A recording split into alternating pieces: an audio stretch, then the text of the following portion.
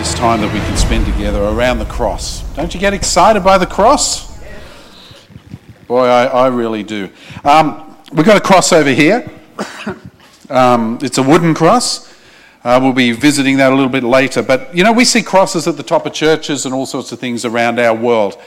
But in 2022, we have little concept really of what the cross originally meant. In Jesus' time, no one would wear a cross as jewellery. They just wouldn't do it because it was considered not a fun symbol at all. It was a symbol of unimaginable pain, incalculable shame, and utter despair. And only criminals were executed on a cross. And to wear a cross around your neck 2,000 years ago would be a bit like wearing a noose around your neck and thinking it's cool, which it isn't. So we're going to look at the cross today. 1 Corinthians 1 verse 18 says this, "For the word of the cross is folly to those who are perishing, but to us who are being saved it is the power of God. It's foolishness to the world." The cross was a symbol of execution and death and horrible things. It's foolishness. And yet to us we know it is life. And that's what we want to look at this morning. Let's pray together. Father, I pray that you would just speak to our hearts this morning on the cross. Lord, that you would just open our eyes to the truth of what you went through on the cross and how much you love us. We ask this in Jesus' name. Everybody said, amen. So I want to look at the cross this morning. First of all, the need for the cross. Why do we even need a cross? Well, the Bible tells us that all of us, if we sin, we are destined to a lost eternity separated from God. That is all of us, every single one of us. So, you know, good, bad, black, white, gay, straight, doesn't matter. You know, people say, oh, you know, gay people are going to hell. Newsflash, we're all going to hell without God doing something about it. You know, the Bible says in Romans 3:23, all have sinned and fall short of the glory of God. We need the cross because all of us have sinned. You've sinned, and I've sinned. We've all sinned. And there are sins of commission and sins of omission. So a sin of commission is when you do it. A sin of omission is when you don't do what you know you should have done. So if you don't think you've sinned, let me ask you a question. You ever got angry at somebody? I'll move right along too. Have you ever been envious or selfish? Have you ever let someone down or spoken badly of another person? Have you ever walked past someone in need without helping them? Ever done that? Have you ever not done what you know is right or done what you know is wrong? I mean, we've all sinned, folks. And sin separates you and I from God.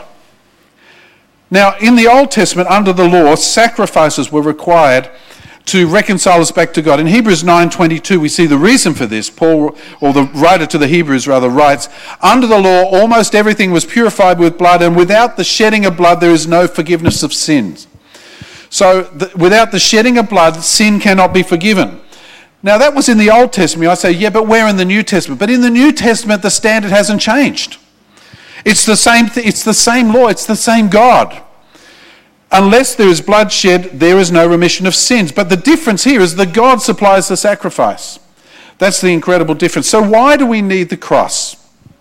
Because rather than us dying, as our sin deserves, and the shedding of our blood for the remission of sin, or the shedding of the blood of animals, what happened is Jesus became the perfect sacrifice for us and shed his blood on a cross for us. He left his home in glory. He came to earth with an express mission. Jesus came to earth with a mission. It wasn't to be a nice guy. It wasn't to be a good teacher. His mission was to come and win back the souls of men and women. His mission was to come and lay his life down instead of us and suffer the punishment that we deserved. Isaiah says he set his face like flint to fulfill this mission. So we all need the cross. The world hates it. The world thinks it's foolish. But we know it's salvation for every one of us. You see, I should have been hanging on that cross. You should have been hanging on that cross. But he chose to give his life for ours. He experienced what we should have experienced to give us what we never deserved, a chance to be right with God. Do you remember the film The Passion of the Christ?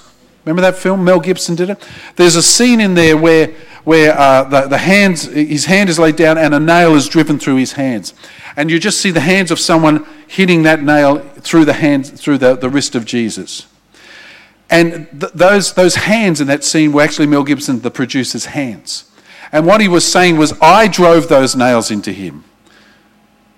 Not anybody else, me, I did. And he was recognizing his own sin. So why would God even do this? Why would Jesus lay his life down for us? I'll tell you why. Because he loves us. That's why. Because he loves us. So what is the motive for the cross? Why even have a cross? What's behind it? A holy and just God cannot simply excuse sin. Because if he did, he would no longer be holy or just. Imagine what our society would look like if we just let all the criminals off, the courts never punished anybody for any crime. Do you think it'd be a nice place to live? I reckon the ratbag element of society would just take over because there's no punishment. You know, it would be bedlam. If God let everybody into heaven, heaven would be hell. Because there'd be sin there. A holy God cannot ignore or tolerate filthy sin. But instead of excusing us or condemning us to a lost eternity, God's solution was to find us guilty as his justice requires, but to pay the price for us as his mercy desires. Mercy was his motive. Now imagine, you're standing in a courtroom, you're standing before a judge. It's not you and your family, it's not you and your partner, it's not you and your kids, it's you. And you're standing before the judge.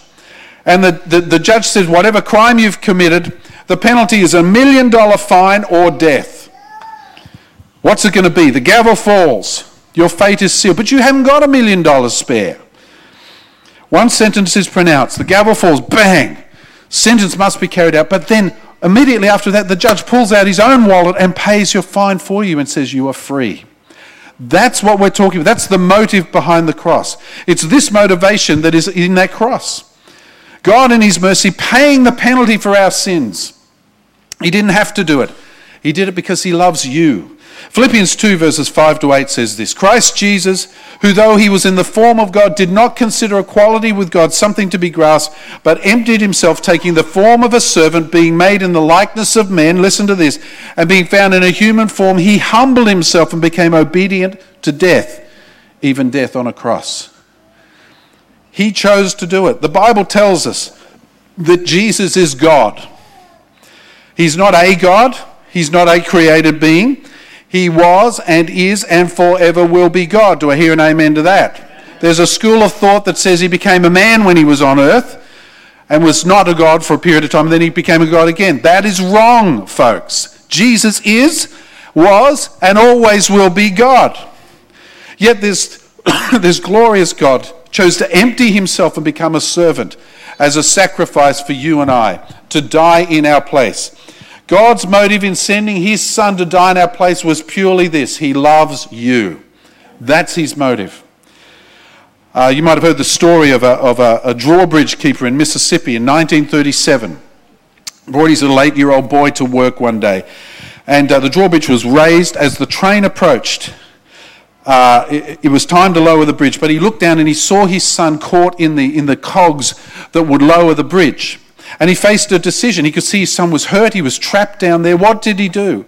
If he saved his son, the train would plunge and hundreds of people would be killed. And so he had to make a decision. It was an express train. It was approaching fast. He had to make a decision. Save his son, hundreds of people fall into the river, or sacrifice his son and the trainload of people live. He pushed the lever. The bridge began to lower and the train went over the bridge safely, as he heard the screams of his dying little boy in the cogs below. That's the love of a father. Breaking his heart, but he loves us so much. Can we grasp that this morning? This is not just a thing we put around our necks or put on a steeple. This is God's love and God's mercy for us. That he would sacrifice his one and only son. And make no mistake, nails did not hold Jesus to the cross. Love for you held him to the cross. That's what held him to the cross. Not nails, his love for you. Thirdly, let's look at the road to the cross. You know, there was a fairly long road to the cross, which shows all of us how Jesus can relate to us. Some people say, well, God would never understand. Jesus would never understand what I'm going through. Yeah, he would. Let me tell you about the road to the cross. Matthew 27, verse 30 to 31, and they spit on him. And they took a reed and they struck him on the head. You see it illustrated here. And when they mocked him, they stripped him of his robe and put his own clothes on him and led him away to crucify him. They put a crown of thorns on his head. Jesus was betrayed by his closest friends. Judas betrayed him and the rest ran. Have you ever been let down by your friends? Well, Jesus knows that. He understands that. Some of you have experienced that. Maybe you've been betrayed by someone. He understands how that feels. Then he was unjustly accused. Have you ever been unjustly accused? Accused of something you haven't done, but they're attacking you anyway. He understands that as well. Jesus was horribly abused. Have you ever been abused? Some of you have abuse in your background, and you say, Jesus would never understand me. Yes, he does. He was abused horribly. He understands everything we've been through. He gets it. They whipped him. They placed a crown of thorns on his head. Thorns, Jerusalem thorns, longer than a man's finger. And they drove them into his head and they mocked him. And they drove those spikes into his head, blow after blow. They tore the beard from his face. They mocked him and they beat him. Jesus was beaten to within an inch of his life. The Bible said his back was like a plowed field. The Romans had refined cruelty and pain to the point of a science.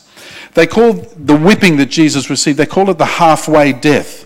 And what they did was they used a cat of nine tails, which had nine leather things on the end, and into each one of these was embedded bits of metal and stone and bone and that sort of stuff. So they would strike it into his back, and it would just thud in there. Then they'd rip it back off, and it would tear flesh away as it went. Unbelievable pain, which he could have stopped at any moment, but he didn't. Why?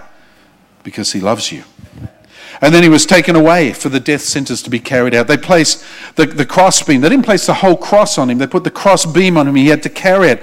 And he was so weak from the abuse and beatings that he'd suffered that they had to get Simon of Cyrene to help him carry it. A heavy, terrible burden after being so abused. So some of you here have been abused. You wonder if Jesus understands. Yes, he does. And some of you here are carrying burdens, and he understands that too, because he carried that incredible heavy burden that day. Matthew 11:28 says this, "Come to me, all you who labour and are heavy laden, and I will give you rest." Because Jesus understands the burdens you're carrying. He understands the fears and the difficulties that you have to shoulder in life.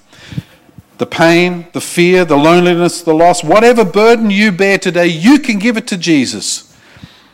Because Jesus will bear the burden for you. He knows, he understands what you face right now. Why would he bear such a burden for us? I'll tell you why. Because he loves you. Because he loves you.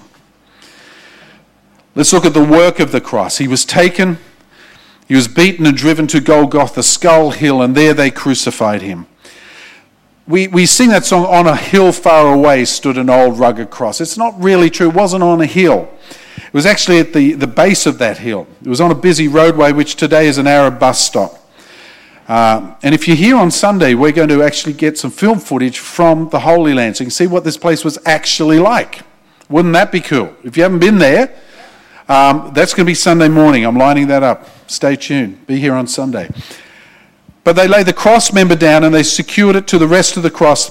Then they held out his quivering hands and they drove massive nails, like what they drive railway sleepers in with, through his wrists and his ankles. If they went through his hand, as traditionally it was, it would tear away. So they put it through the wrist and it would hold. And in the Rockefeller Museum, there's the foot of a slave with the spike still through it, where the slave was crucified. This is real. This is what actually happened, folks. Went through his wrists and his ankles and it pinned him in agony to the cross. And they raised it up and they dropped it in the socket. Can you imagine the jarring pain as they dropped that in the socket? And it held the cross there. And there he hung in agony. Now Jesus could have called down a legion of angels. He could have called them all down and said, "Come rescue me," but he didn't do it. He hung there in agony for you. Why? Because he loves you. Because he loves you. And the cross wasn't high at all. We think of it being a big thing because we've got it on the top of, steeples and stuff like that. But the cross wasn't high. It was just above eye level. So people could almost look straight in the eyes of Jesus.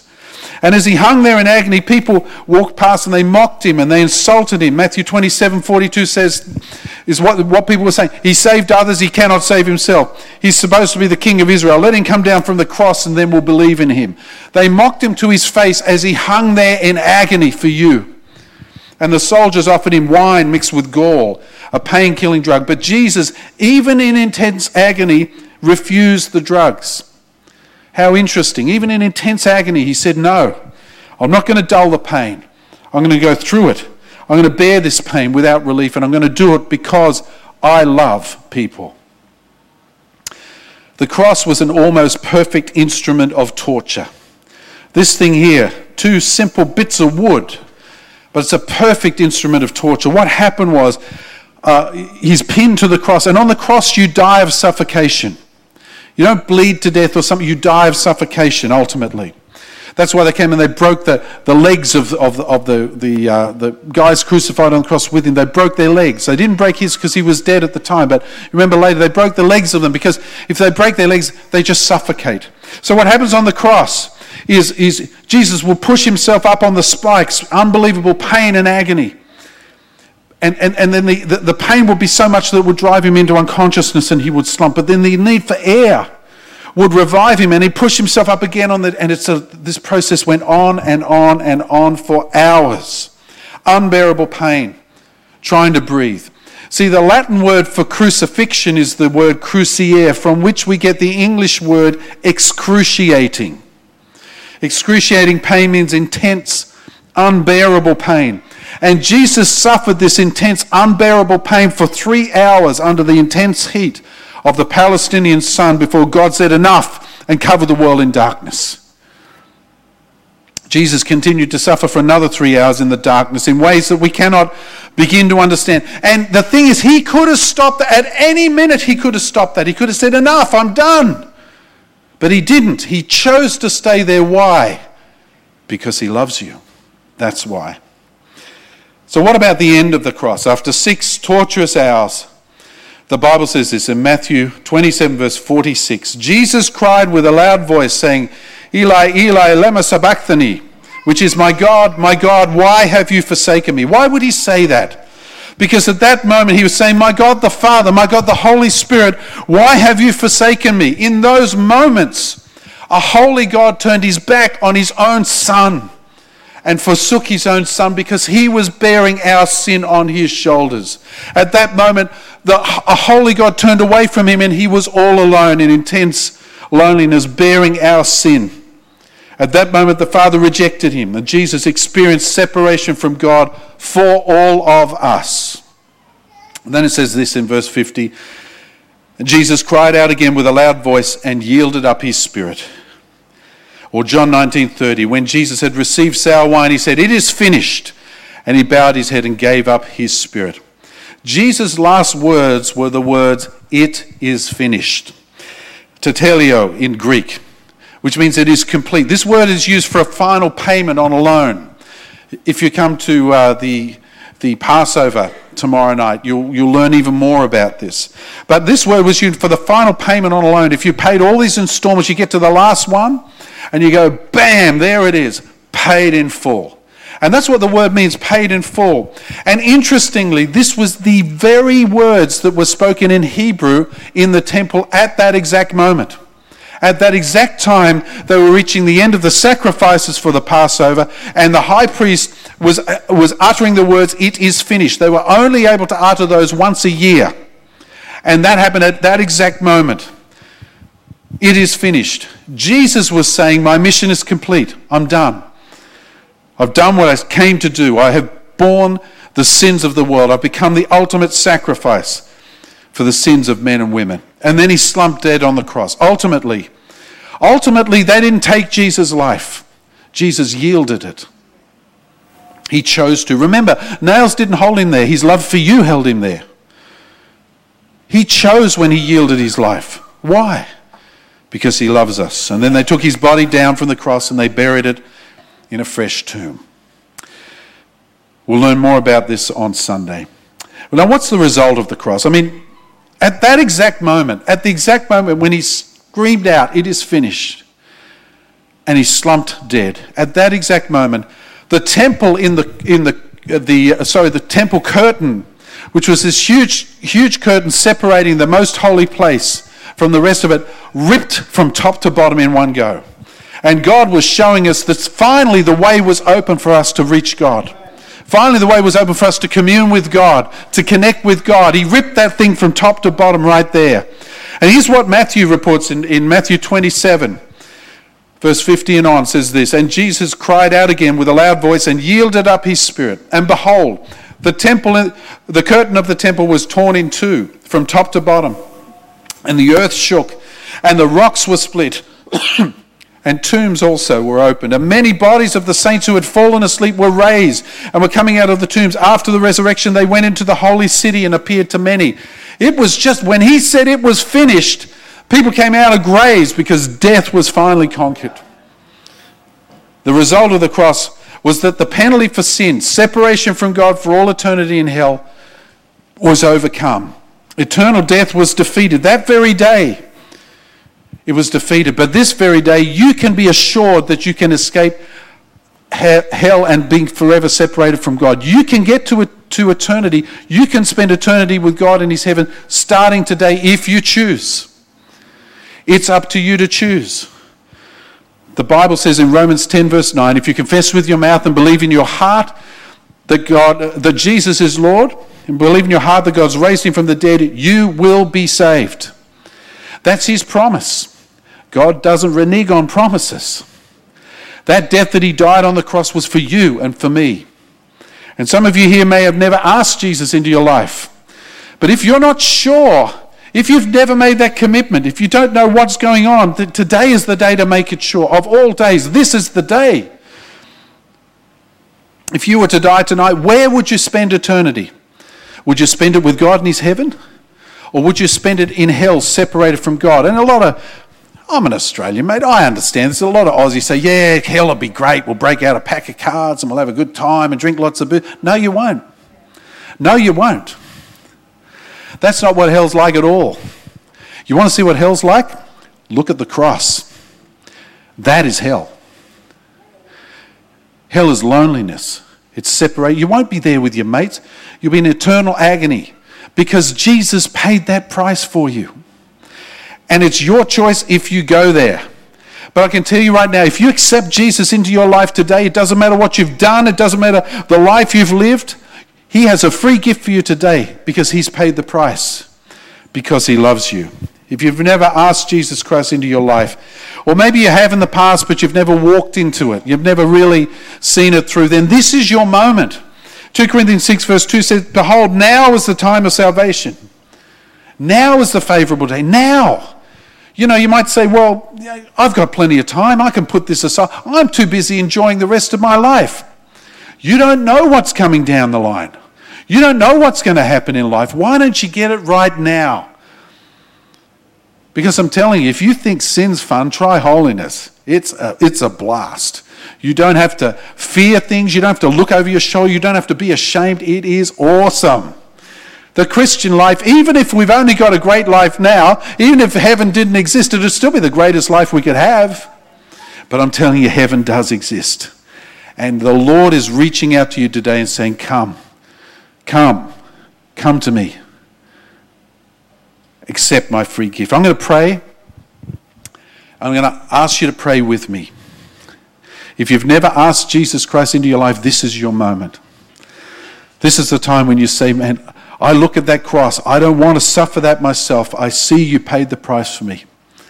This is the time to ask Jesus into your life. This is the moment.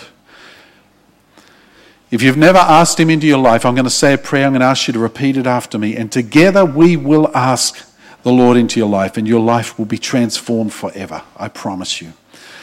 So if you've never asked the Lord into your life, or if you've been a long time wandering from him, pray this with me. Say, "Dear Lord Jesus, I'm sorry I've sinned. Forgive me. I turn away from my sin to you. I ask you into my life as my Lord and my Savior. Fill me with your Holy Spirit. And thank you for welcoming me to your forever family." If you prayed that for the first time or the first time in a long time, I'm going to ask you just to raise your hand quickly wherever you are. We won't call you forward. This is between you and God. But if you did that, raise your hand quickly. Good. Are there any others? Yeah. I believe God's speaking to us today. When we look at that cross, we see the incredible love that God has for you and for me. But let me finish on this. What is your response to the cross? Galatians 6:14 says this, "Far be it from me to boast except in the cross of the Lord Jesus Christ, by which the world has been crucified to me and I to the world." You know, we look at that cross, if you remember the stories of Good Friday that are recorded in the Gospels. There were 3 soldiers that day. Now, I know some of you have given your heart to the Lord. That's brilliant. But I want to speak to the rest as well. Because it's one thing to say, "Yes, Lord, come into my life and save me." But it's another thing to live for him. There were 3 soldiers that day at the cross. And they had 3 different responses to watching Jesus die. The first soldier was a materialist. The Bible says they gambled for Jesus' cloak. It was a rabbi's cloak. The cloak that Jesus was wearing was a rabbi's cloak. It had no seams on it except around the shoulders. It was considered very valuable. And one soldier, he gambled for his garment and he got the cloak of Jesus. And he was happy. He come there, he got something for nothing. He got something from Jesus and he was happy. And many of us are like that today. We only come to God to ask him for stuff. Say, "Give me stuff, God." This guy was a materialist. The second guy there was an angry, violent soldier who was so incensed by this, he thrust a spear up into the side of Jesus and pulled it out, and out came blood and water, showing he was truly dead. But his experience, that soldier, was one of hatred. And some of you here might be angry with God. Maybe you asked God for something and he didn't deliver, and now you blame him for it. You're angry at him. Maybe you blame God for the way your life has unfolded, even though you made all the bad decisions. But you still blame him.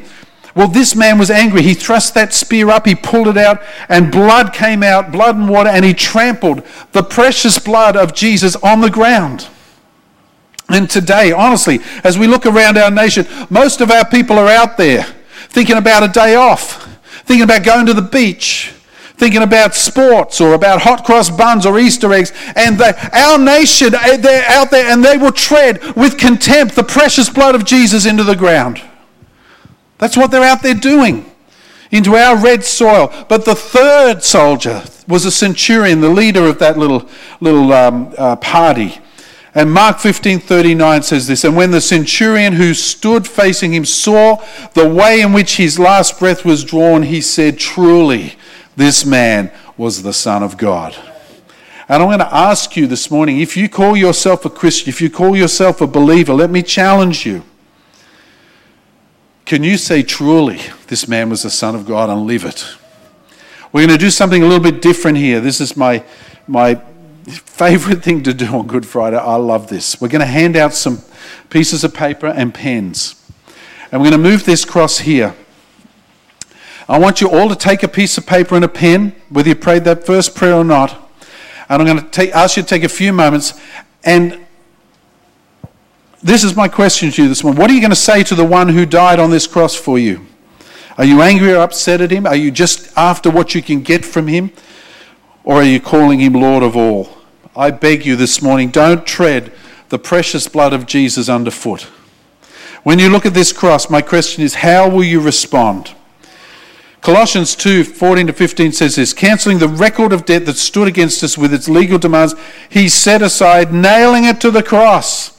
He disarmed the rulers and authorities and putting them to open shame by triumphing over him." Every time you come to Christ and call Christ Lord, every decision you make that glorifies God puts the other guys to shame, puts the demons to shame. If you already know him, then I'm going to ask you this morning, and most of us do, I'm guessing, I want you to think about your life right now. In 2022, post-COVID, post all the things we've gone through over the last few years, let me ask you to take a few moments to talk about your life right now. How will you respond today to this cross? If we talk about giving it all to him, talk is cheap. You can say that. It's easy to say, "Jesus, you are Lord." It's hard to live it.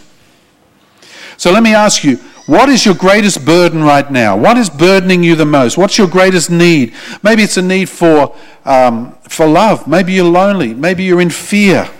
What's your greatest need? Perhaps your greatest fear, struggle. Maybe it's an ongoing sin that you just can't seem to get away from committing. I don't know what it is. This is not between me and you. This is between you and him. the one who hung on this cross. I'm going to ask you to write down your greatest burden right now.